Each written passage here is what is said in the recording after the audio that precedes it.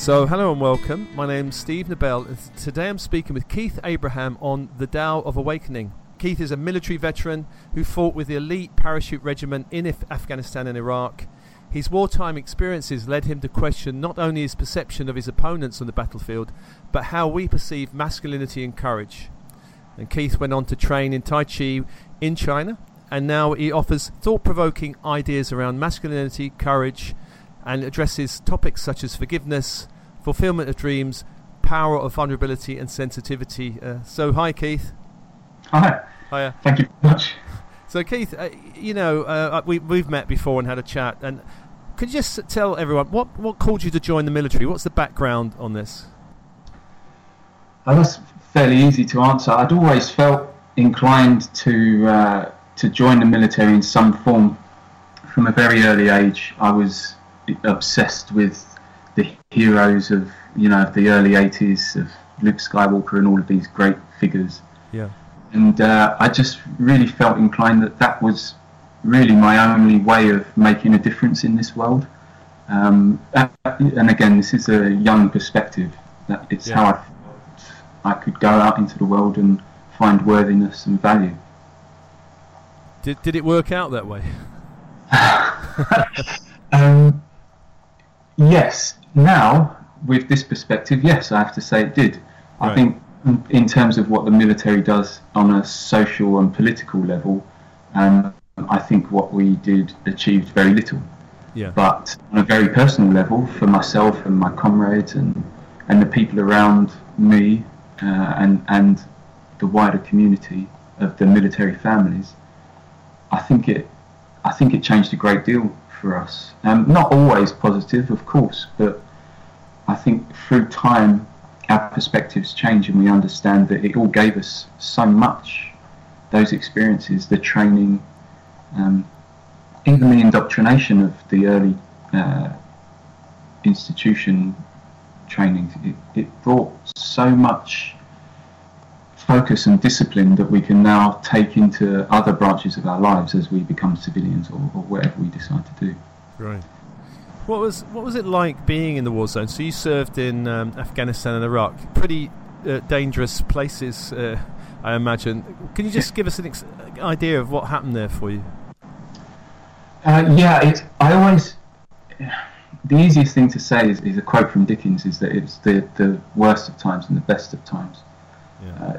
The best of times was just the camaraderie, the sense of brotherhood was my words will never do it justice.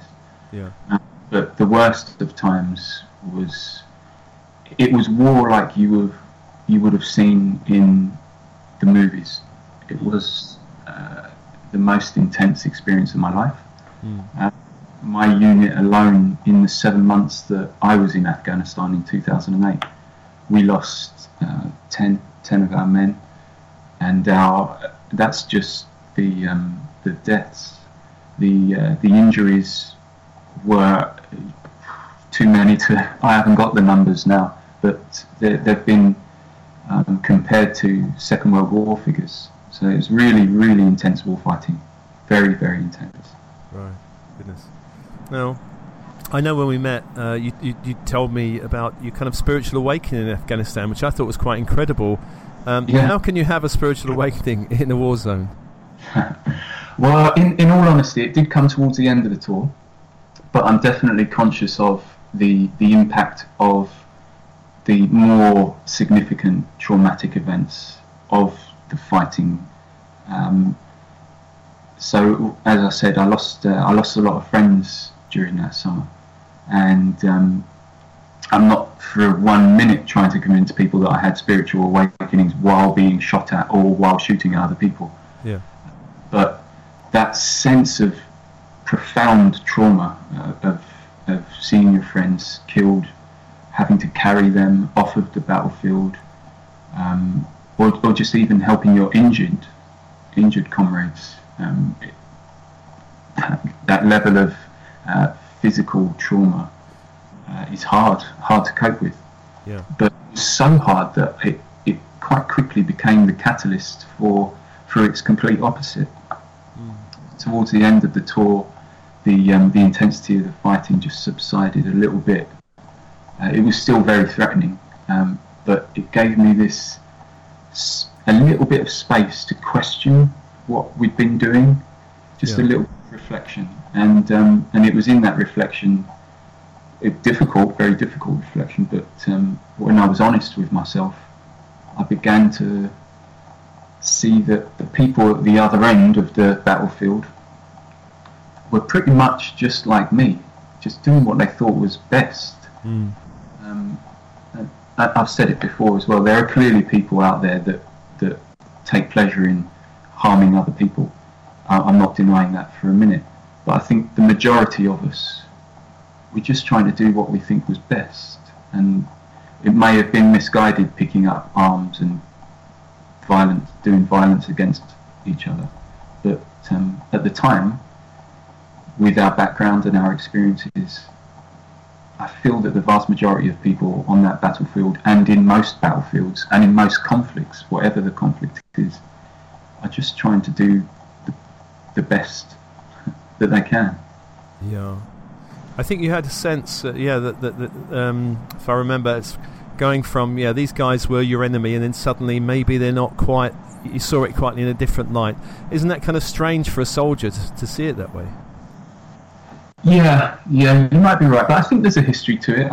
I think, of course, there are soldiers out there that really love it. They love that level of aggression and violence, and they thrive on it. And I was part of all of that. Yeah, I won't deny it. But I still believe that there are by no means the first. There are soldiers throughout time that have had these experiences and then quickly become to reevaluate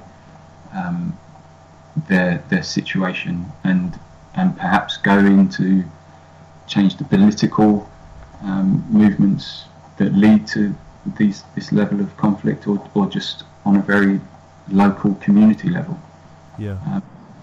So I don't believe I'm the first by any stretch of the imagination, but I'm now doing what I think is best, which is highlighting that this isn't the only way that we can do things. I had a look on a website, I think it was somewhere that was telling your story, and there was loads of pictures of you in the army, in the parachute regiment, and then pictures of you in China with a bigger beard but the way you looked was so different between the two people. I didn't think it was the same person. I had to double check it was actually you in the army. You didn't look like you, the guy I met. Yeah, I get that. When I've presented those photos before to people that have only known me now, they often ask if that's just I've just found a photo, but no, it's me. It's absolutely me. That for the majority of my life, that's how I've appeared. Right. But yes, after coming back from Afghanistan, I went through a healing process. Well, I'm still going through a healing process, and I found a new direction, and a new way of how I wanted to feel in my own body, and appear to the wider world, which was one that was less intense and threatening and a little bit more approachable. Yeah. Now you went off to China for a while. That's kind of another dramatic change. Can you just say something about that? What was your experience of training in China in Tai Chi? It was spectacular. It was it was great. When I decided that I was going to leave for China and study, I was actually working at JP Morgan. Yeah. And which is another intense environment. And a colleague of mine introduced me to the idea of perhaps practicing Tai Chi, that it might help me relax even further and still get physical exercise, and it was in line with my meditations that I was practicing at the time. And from the first minute of practicing Tai Chi in front of a YouTube video, I quickly understood that this was for me. And it was a couple of months after that I thought, I really, really do enjoy this, and it's having quite significant changes on my physical body and my character, that I decided to intensify my training, and the best way I could see of doing that was to go to China. So I actually quit JP Morgan and travelled to China. I travelled to a lovely, lovely place called Yangzhou in Guilin province. I studied with a great master. His name's Master Wang, and I spent 2 months with him, pretty much often just one-on-one training, 8 hours a day, in incredible scenery of mountains that you see in the movies of Chinese landscapes. I couldn't believe it. And it was that dedication and that focus of that training that brought me even deeper and deeper into this period of reflection and healing. Yeah. And it was just spectacular. In this period after the war, were you finding you were thinking about it a lot, even during your training in China? Was it kind of coming up a lot? Yeah. And it's still with me today. I process it differently. I define it differently, but I still think about Afghanistan and Iraq as well, even though that was less demanding. Yeah. But because Tai Chi is essentially a meditation. Yeah. So through these movements that we were practicing and that I was learning and studying, emotions came up, and emotions of my wartime experiences in Afghanistan came up. And even while I was practicing Tai Chi, I remember that I was having very emotional experiences, tears, but tears of healing. So it was a very interesting experience to be moving so gently and having such flexibility introduced to my body, and then at the same time processing all of these emotions that were coming up. Yeah. Very brilliant. No, it seems like one of the key parts of your journey has been around, or the early part was kind of masculinity and courage. But it seems like you're talking about a new vision of masculinity that includes things like vulnerability and sensitivity. Is that right? Yeah, that's absolutely right. I feel that, especially from a military perspective, which I don't think is too hard to fathom, when we, as soldiers, these men, we're going through these experiences, there's no real place for vulnerability and sensitivity in these environments. Off the battlefield, even in barracks, these are my unit is a male-only unit, so it's very, very masculine, overt masculinity. Yeah. And but when we go through these experiences in these war zones and conflict zones, we experience such traumatic events, and we come home and the environment around us is still one of overt masculinity, which equates to strength and independence and physical dominance, and all of these things that we would normally attribute to masculinity. Yeah. With those traumatic experiences and all of those emotions that become attached to it, there's no place for us to begin a healing process. So we just carry it around, and we harm ourselves and our relationships and our wider community often when we feel that way. So the power of vulnerability, if we can allow ourselves to feel vulnerable and become sensitive to how we actually feel, then that, for me, really is the only way that you can start any healing process. You have to understand and acknowledge that you hurt and that you feel something, whatever it is you feel. Yeah. It's only through that vulnerability and sensitivity that you can begin any sort of healing. I guess there was a lot of young men growing up, that this would be a very radical message for them. Are you finding that when you kind of speak this way, people are kind of taken aback, or do you find young guys particularly are embracing of this message? Mixed. I get mixed responses. Some of my brothers that I was in Afghanistan with, a lot of them I find now they reach out to me, or they reach out to other platforms that they think are useful to them, just like Buddhist meditations, or I see that they're reading particular books that highlights that they're clearly going through this process. So it really is mixed. There is the other half of it that would just be in total denial of any of this, which is perfectly fine. I can totally understand it, because I was that guy not so long ago as well. This was only 2008, so we're coming up to the 10-year anniversary now. Yeah. But what's interesting is that only 4 weeks ago, I delivered my 16-year-old son to the Army Foundation College at Harrogate, and he's now in the military and is hoping to join my unit, Parachute Regiment. But he's obviously around me speaking like this all the time, which I think is really valuable. Because he's a kid, he's a tough kid. He wants to be physically robust, and he wants to endure these tests like a lot of young men do. But I'm very aware that I'm offering him also another perspective, which doesn't mean that he still can't achieve, he can't be successful in all of these tests, and that he can't be physically robust, and that he is capable of enduring these great challenges, but that you can also be vulnerable and sensitive. Amazing. And it's a strength as well, of course. But in times gone past, a lot of cultures had initiations for people to step up, step into manhood. We don't really have that now, and I think a lot of people see gangs or even the army as a form of initiation into manhood. Would you say there's something in that? Definitely, there's something in that. Yeah, absolutely. And I think and I'm not railing against the military in any way. I think there's real value in the education and the structure and the discipline that the military offers. It's not the military of years gone by where you are just punished for no reason in some vain attempt to just make you hard. Yeah. Now there's, as I say, I took my son to the Army Foundation College, and there they educate the young men and women in mathematics and English and normal school subjects.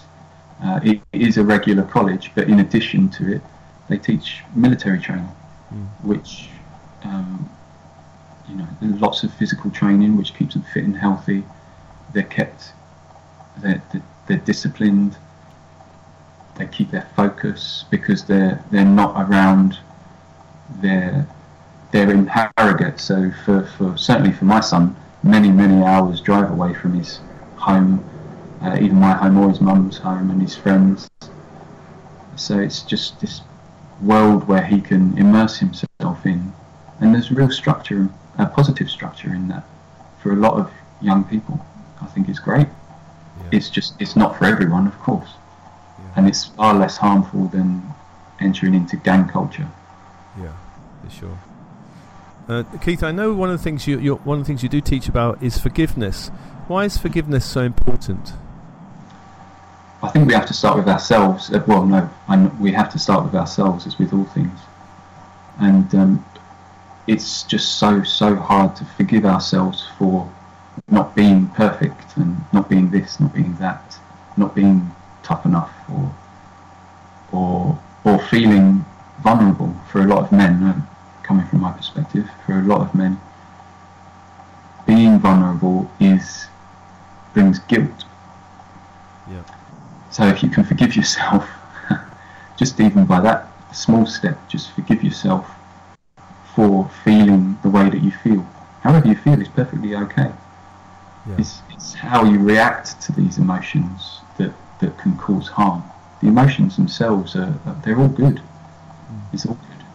So the forgiveness of oneself and one's perceived failings is vital, because then we begin to understand that we're all just the same, and that everyone else that we come into contact with in our life has had the same failings, same perceived failings, and that they probably feel very similar to us, that they need to forgive themselves, and we can help that by forgiving them.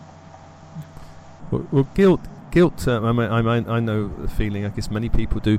Feeling of guilt can be so strong in some people, can't it? That it can be overwhelming. I remember when I went through a period of guilt, and what I kind of felt was, all right, if I just accept, because as you say, rather than fight it, just accept it. That kind of helped, but it didn't mean it went away. It kind of diminished over time, but it was almost time. It was a great healer with that, and acceptance. Is that one way? Are there other ways of dealing with it? Yeah, I think acceptance. I teach Tai Chi, so what sort of a teacher would I be if I didn't acceptance. Yeah. But yeah, accepting your. So if we're talking about emotions, if you just accept how you feel, that can very quickly turn into a profound healing process. Just owning your feelings. I feel traumatized. It doesn't have to be that far. I feel sad. For men, that's just even feeling sad can bring about feelings of tremendous guilt, which is just unhelpful. But yes, time's a great healer. We all know that. Yeah. But really, the act of just accepting how you feel, and then giving yourself that space to feel,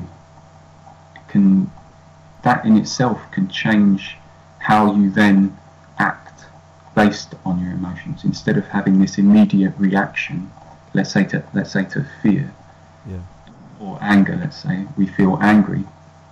If we don't give ourselves that space to understand that it's okay to feel anger, but why do we feel this anger? Then that can be the difference between lashing out violently or sitting there for that split instant and just saying, oh, I'm angry not because of this situation. I'm angry because this or that, or I've been withholding. I'm not expressing myself properly in other aspects of my life. It can be any number of things, but the value of just taking that moment before reacting, just see how you feel, and then act, but don't just react. There's real value in that, I believe. So Keith, can I ask you, if somebody's, and there's a lot of guys struggling with a kind of male identity, what does it mean to be a man? What advice would you give someone, who's kind of really reflecting on masculinity, or what pointers would you give, or what suggestions, or what would you say? I would say that honesty and authenticity is really key. Because we can lose ourselves in this and that, in our ego is taking us off into this direction and saying, yeah, but you still can't feel this way, or yeah, but something. Whereas if we just keep coming back to honestly assessing what it is we feel, what it is we're experiencing, and trying to see some value in that authenticity of one's own self, and giving yourself space to express yourself honestly and authentically. I think that's a great place to start. But it's hard if you don't feel secure enough to do that. It can be really hard. Even I was scared of how my parents would perceive my new way of thinking. So it took me quite a while to even begin vocalizing this process, even though other people, my close friends and that, were already aware that this was happening. But yeah, if you don't feel in an environment where you're secure enough to be honest, to be authentic, then that's really difficult. And all I can say to those people would be that you aren't alone. You only have to reach out in another direction. Just seek, and someone will find you, and you'll find someone. That's been my experience. You just have to keep asking.